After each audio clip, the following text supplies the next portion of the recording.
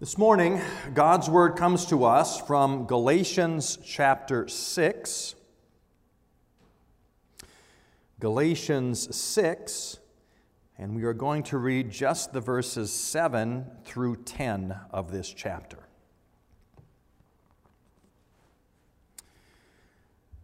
Galatians 6, beginning at verse 7.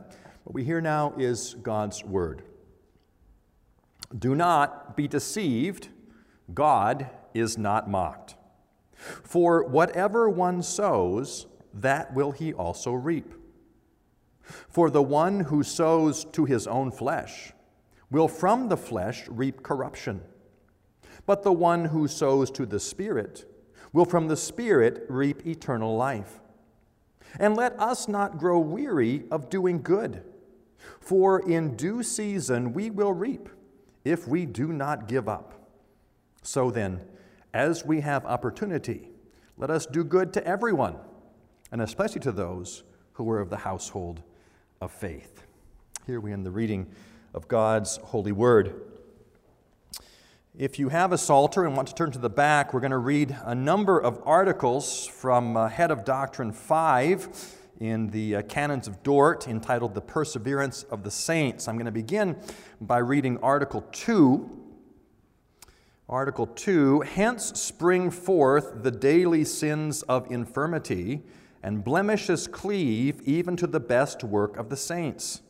These are to them a perpetual reason to humiliate themselves before God, and to flee for refuge to Christ crucified, to mortify the flesh more and more by the spirit of prayer and by holy exercises of piety, and to press forward in the goal of perfection, until at length, delivered from this body of death, they shall reign with the Lamb of God in heaven. And now Article 9. Article 9, of this preservation of the elect to salvation, and of their perseverance in the faith, true believers themselves may and do obtain assurance according to the measure of their faith, whereby they surely believe that they are and ever will continue true and living members of the church, and that they have the forgiveness of sins and life eternal. Article 10, this assurance, however, is not produced by any peculiar revelation contrary to or independent of the Word of God, but springs from faith in God's promises, which He has most abundantly revealed in His Word for our comfort, from the testimony of the Holy Spirit, witnessing with our spirit that we are children and heirs of God, and lastly, from a serious and desire to preserve a good conscience and to perform good works. And if the elect of God were deprived of this solid comfort, that they shall finally obtain the victory, and of this infallible pledge of eternal glory, they would be of all men most miserable. Over to Article 12. This certainty of perseverance, however, is so far from exciting in believers a spirit of pride or of rendering them carnally secure, that, on the contrary, there is the real source of humility, filial reverence, true piety, patience in every tribulation, fervent in prayers, consistency in suffering and in confessing the truth, and of solid rejoicing in God, so that the consideration of this benefit should serve as an incentive to the serious and constant practice of gratitude and good works, as appears from the testimonies of Scripture and the examples of the saints. Article 13, neither does renewed confidence of persevering produce licentiousness or a disregard of piety in those who are recovered from backsliding, but it renders them much more careful and solicitous to continue in the ways of the Lord, which He has ordained, that they may walk therein, may keep the assurance of persevering, lest on account of their abuse of His fatherly kindness, God should turn away His gracious countenance from them, to behold, which is to the godly dearer than life, and the withdrawal of which is more bitter than death, and they in consequence thereof should fall into more grievous torments of conscience. And then finally, Article 14. And as it has pleased God, by the preaching of the gospel, to begin this work of grace in us, so he preserves, continues, and perfects it by the hearing and reading of his word, by meditation thereon, and by the exhortations, threatenings, and promises thereof, and by the use of the sacraments. Well, this morning we come to the last of our sermons on the canons of Dort. We've been studying this confession of our church for the last several weeks and months together.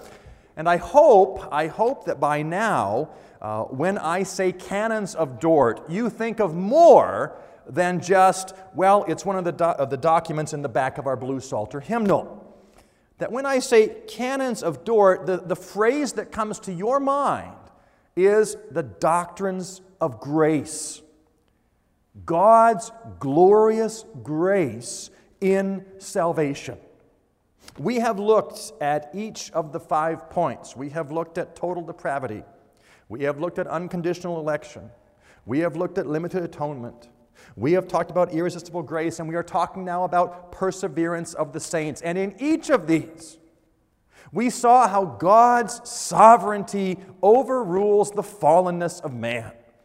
God is the one in control of our salvation. Our salvation is first and last a gift from Him. We talked last week, as we began our look at Article 5, or Head of Doctrine 5, entitled Perseverance of the Saints, whether it was perseverance or is it preservation of the saints. I suggested that you might want to look through, kids, and count how many times those words occur and see which one occurs more frequently in Head of Doctrine 5. They're really the same thing looked at from different points of view. We are preserved in the faith. From God's point of view, we might say, He is actively preserving each and every one of His own. We saw that nothing can snatch us out of His hand. He holds on to each and every one of His own. God preserves us in the faith. From our point of view, we are called to persevere in the faith. We may not take a casual attitude. We believe in once saved, always saved, so I can live like I want. I have eternal security because I went forward at one time. No, the doctrine of perseverance of the saints puts us under obligation. As saints, we are called to persevere. This morning, our sermon title is Perseverance and Piety. Now, maybe, kids, piety is a word you don't hear very often. Sometimes the word piety is used in a negative way. We say, oh, that person thinks they're so pious. And we say that negatively. They think they're so holy. But kids, piety is just our walk with God. Piety is our walk with God and our desire to obey God, to do things His way. So this morning, we're going to talk about this fifth head of doctrine. Last week, talking about God's preservation of His own, and this morning focusing on our perseverance in the faith. And why is it important to persevere? Why is it important to practice piety? Well, our confession gives us a couple of reasons. The last part of Article 12, so that the consideration of this benefit should serve as an incentive to the serious and constant practice of gratitude and good works. We pursue piety, we pursue an active walk with God to show our thankfulness, to show we are thankful for the gift of salvation we have received from Him. Our goal in life must be to please and praise God. Our goal in life is not to get to heaven. That's not our goal. That would be the Arminians' goal. If our goal in life was to get to heaven, we could never accomplish that. We have talked about our total depravity. We are dead in transgressions, our sins. Nothing we can offer to God. Our goal in life is not to get to heaven, but to recognize Christ's accomplished work. He is the one who brings us to heaven, not something we have done. Our goal in life is to live in thankful obedience that He did what we could not do. Our goal is to be thankful in all of our living, to bring praise in the way that we talk, in the way that we act, in the way that we think. That is our goal in life. Piety, to live in a way that pleases God. Article 13 says, "Neither does renewed confidence of persevering produce licentiousness," that's lawlessness, "or a disregard of piety in those who are recovered from backsliding.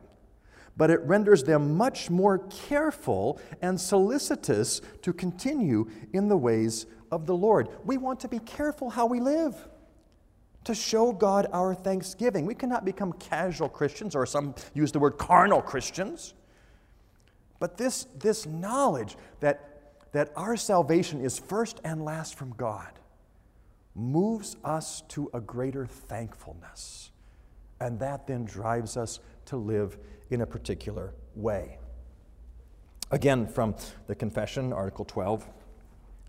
"This certainty of perseverance, however, is so far from exciting in believers a spirit of pride or of rendering them carnally secure, that on the contrary, it is the real source of humility, filial reverence, true piety, patience in tribulation." It is the source of humility. We practice piety to show God our thankfulness, and we practice piety to show our humility before God. It recognizes we have done nothing toward our salvation. It recognizes He has done everything. He, solely for His good pleasure, chose a people to be saved. He, solely for His good pleasure, chose each and every one of His own, not because we were more worthy, not because we were better, not because of anything in us. And that recognition that salvation is all of God must give us a great sense of humility. It's not as if we earned it. It's not as if we bought it. It's not as if we did anything. God came to us. We are humbled before Him and therefore practice piety.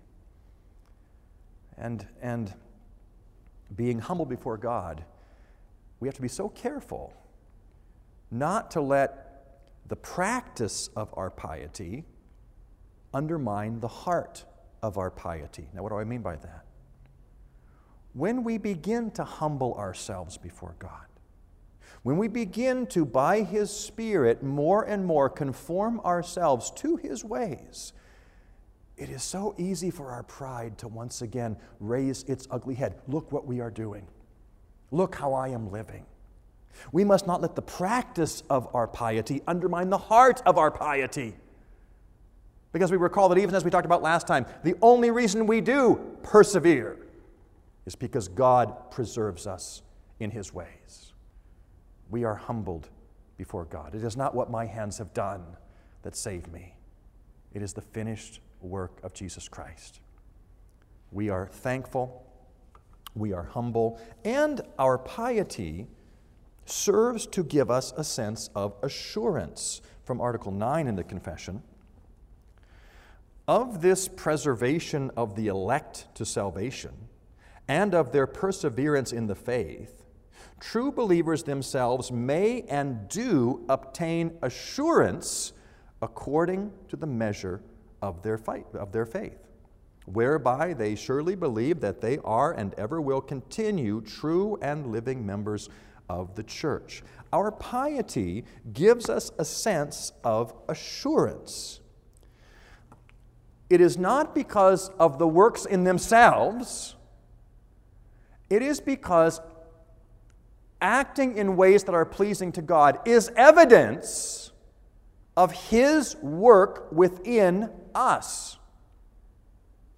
Our desire toward piety is a reflection of what God has done, that He has saved us. And when we see that in spite of myself, God is working in me, I get assurance. God is at work because I know that left to myself, I am dead in transgressions and sins. I would never seek after Him. But when I see that I have those feeble beginnings of obedience, it is evidence. God is at work. I am assured of my faith by its fruits. Our text, verse 7, speaks about the connection between how we live and eternity. Verse 7, do not be deceived, God is not mocked.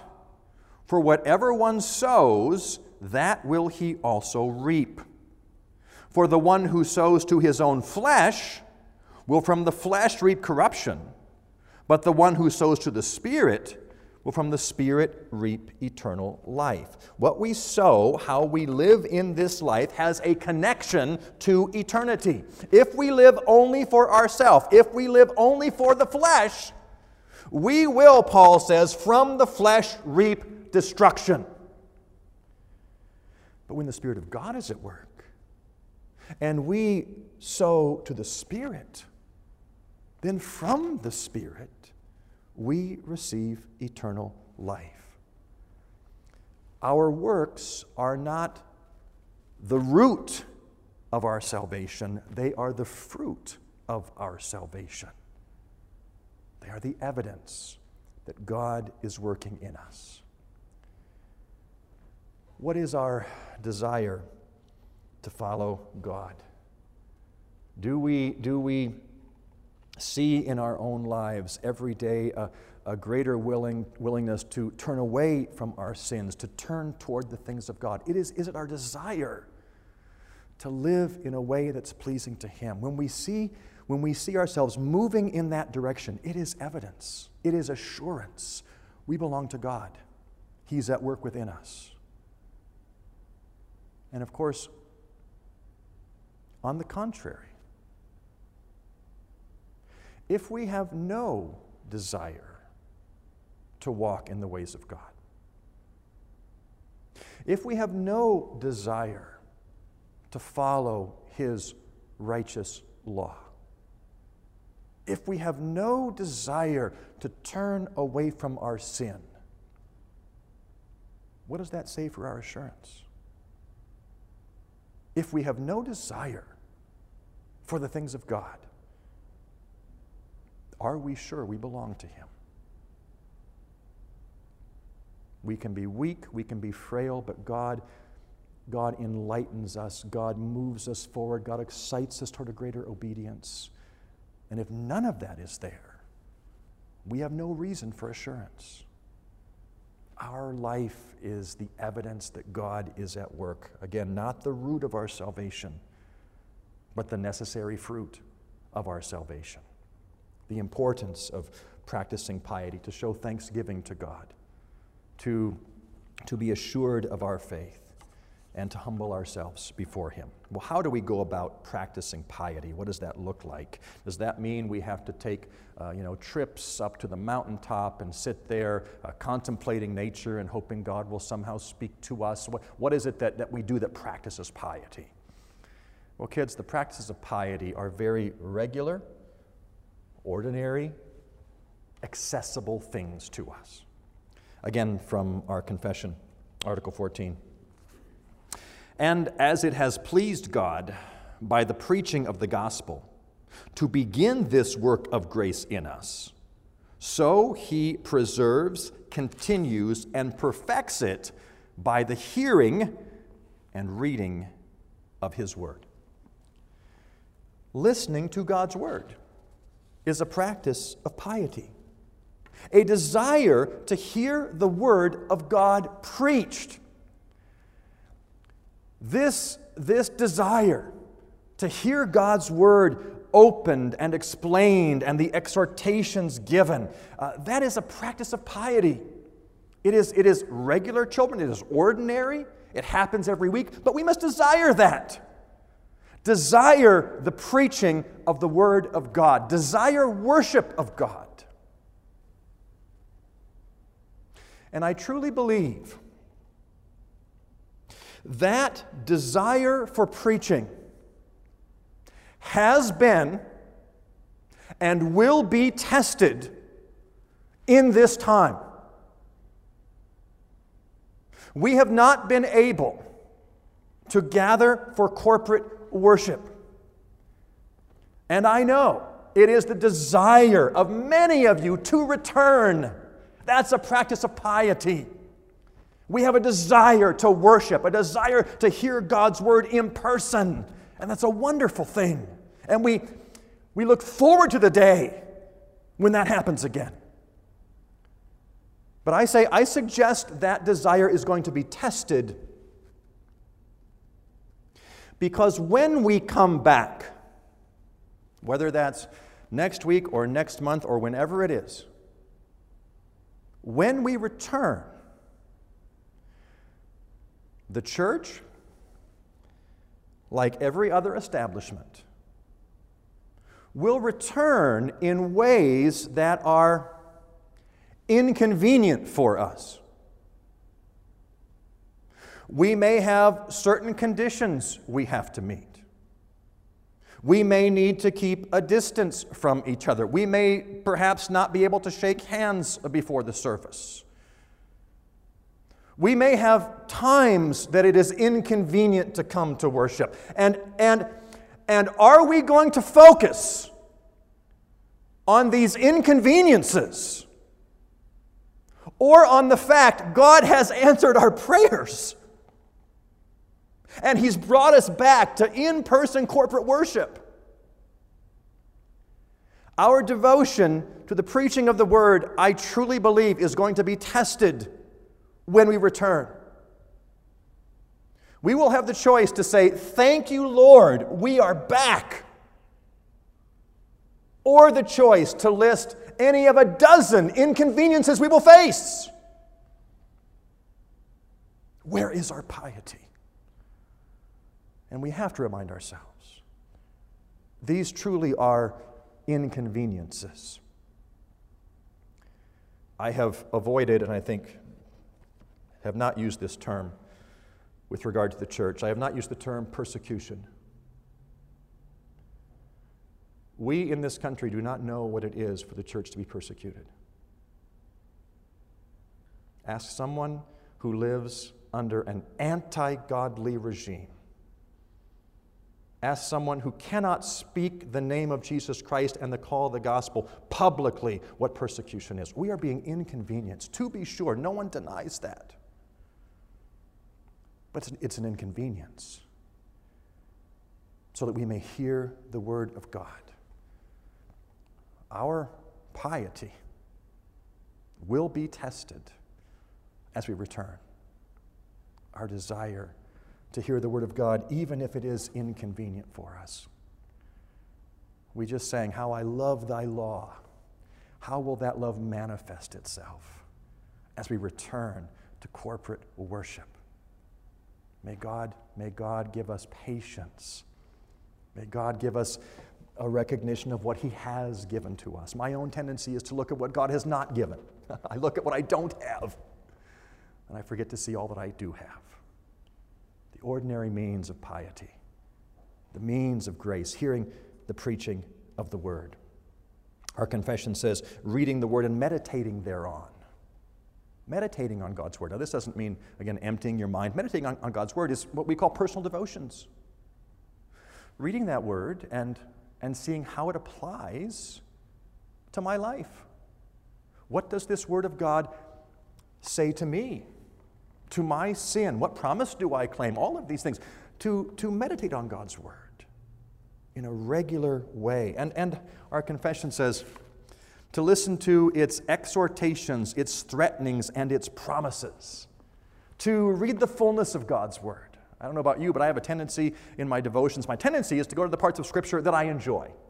For me, that's the Psalms. I turn to the Psalms almost right away. But we're to hear all of God's Word. The threatenings, the warnings, the exhortations. So I would encourage you, if you find yourself consistently turning to the same types of passages, stretch yourself. If you always go to the epistles, then bring yourself farther to read some of the historical narratives. If you always go to the Psalms, maybe try some other part of Scripture. All of Scripture is meaningful for us. That regular practice of piety, reading, meditating on the Word of God. Our confession mentions the use of the sacraments. The sacraments, this regular, ordinary means. As we come together and we stand by the baptismal font, now many of us cannot remember our baptism, but every time we see a baptism, we are reminded of God's promises to us. The promises He has made, and we're reminded of our obligation to respond to those promises. If you have been baptized and have come to a point in your faith where you believe you should be moving forward and embracing these promises, God calls you to do that. We have an obligation to respond to the promises made in baptism. God gives us the Lord's Supper, His table, where we can come and have this visible proclamation of the gospel, where we can take and eat and take and drink and be strengthened by these earthly elements. Not difficult, not hard, regular, ordinary means by which our piety is increased. The confession mentions in Article 12 being fervent in prayer. Fervent in prayer. And again, I don't know about you, but I find myself so easily distracted in my prayer life. So easily distracted when I try to focus on praying to God.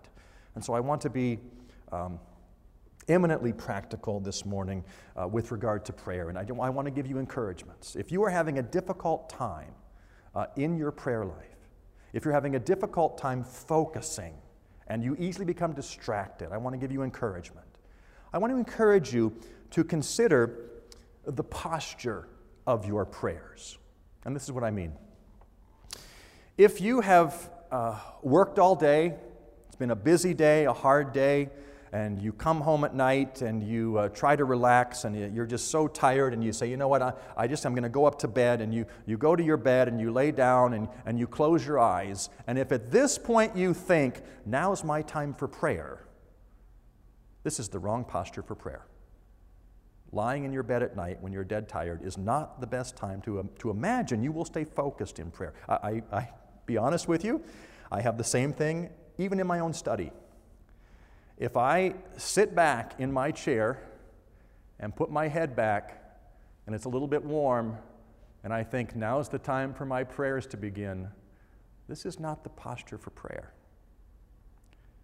But if I find myself being distracted, unable to focus, and I get out of that chair, and instead I get down on my knees, now my body helps my mind to be engaged.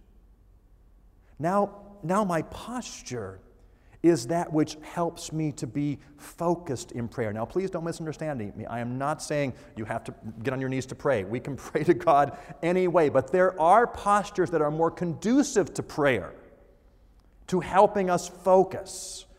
And again, if you are having a difficult time, perhaps a change in posture would help your focus in prayer.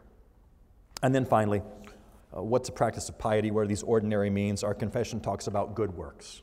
And that's what our text talks about as well in terms of perseverance. Verse 9, and let us not grow weary of doing good, for in due season we will reap if we do not give up. That's perseverance.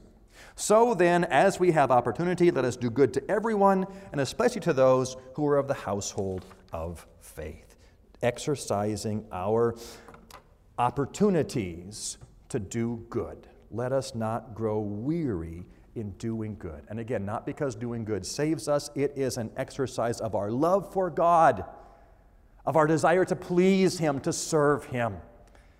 Let us do good to all. He says, let us do good to everyone, especially those of the household of faith. So certainly do good to those within the church. Have a sense of care for one another, concern for one another. Be in prayer for one another. Show good works to one another. This is God's call to us. But notice he says, especially of the household of faith, not exclusively in the household of faith. We do have an obligation to those around us to show love and good works to them. And of course, the greatest way we can show our love to our unbelieving neighbors, our unbelieving co-workers, the greatest way we can show them our love and do good for them is to tell them the gospel. This is their most fundamental need. And as God gives us opportunity, that we not shy away from that we not avoid those situations where perhaps we'd have an opportunity to speak about the things of the Lord, but that we pray that God would give us those opportunities. And when they arrive, we simply tell the truth that we know. We tell about Jesus Christ, a sinner's Savior, one who has come to save each and every one of His own, and we call them to faith. And that same call of the gospel we give again today. Jesus Christ is a sinner's Savior. Recognize your sin, recognize your fallenness, recognize the promises He makes to all of His own, and embrace Him by faith. And know the assurance, the preservation of God Himself, and He will help you to persevere in this most holy faith. Preservation, perseverance, and piety. Living in a way that is pleasing to God because He is active and living in us. His Spirit enlivens us, brings us from death to life, and then continues to live with us and give us that desire, that burning desire to please our God, to follow His holy law, and in doing so, to bring glory to Him. May God encourage us and increase our practices of piety. Let's join together in prayer. Lord our God, we do thank You for Your most holy word. We thank You for those who have gone before us to help us to get insights into that word. We have spent time looking at the canons of Dort. We recognize, oh God, this is only the document of men, but it does drive us once again back into Your holy word. We ask You would bless these truths to us, and You would help us, O God, with this word this morning, that we might not grow weary of doing good. For in due season we will reap if we do not give up. So then, as we have opportunity, O God, let us do good to everyone, and especially to those who are of the household of faith. Increase our faith, strengthen our faith by the power of Your Holy Spirit. We pray in Jesus' name. Amen.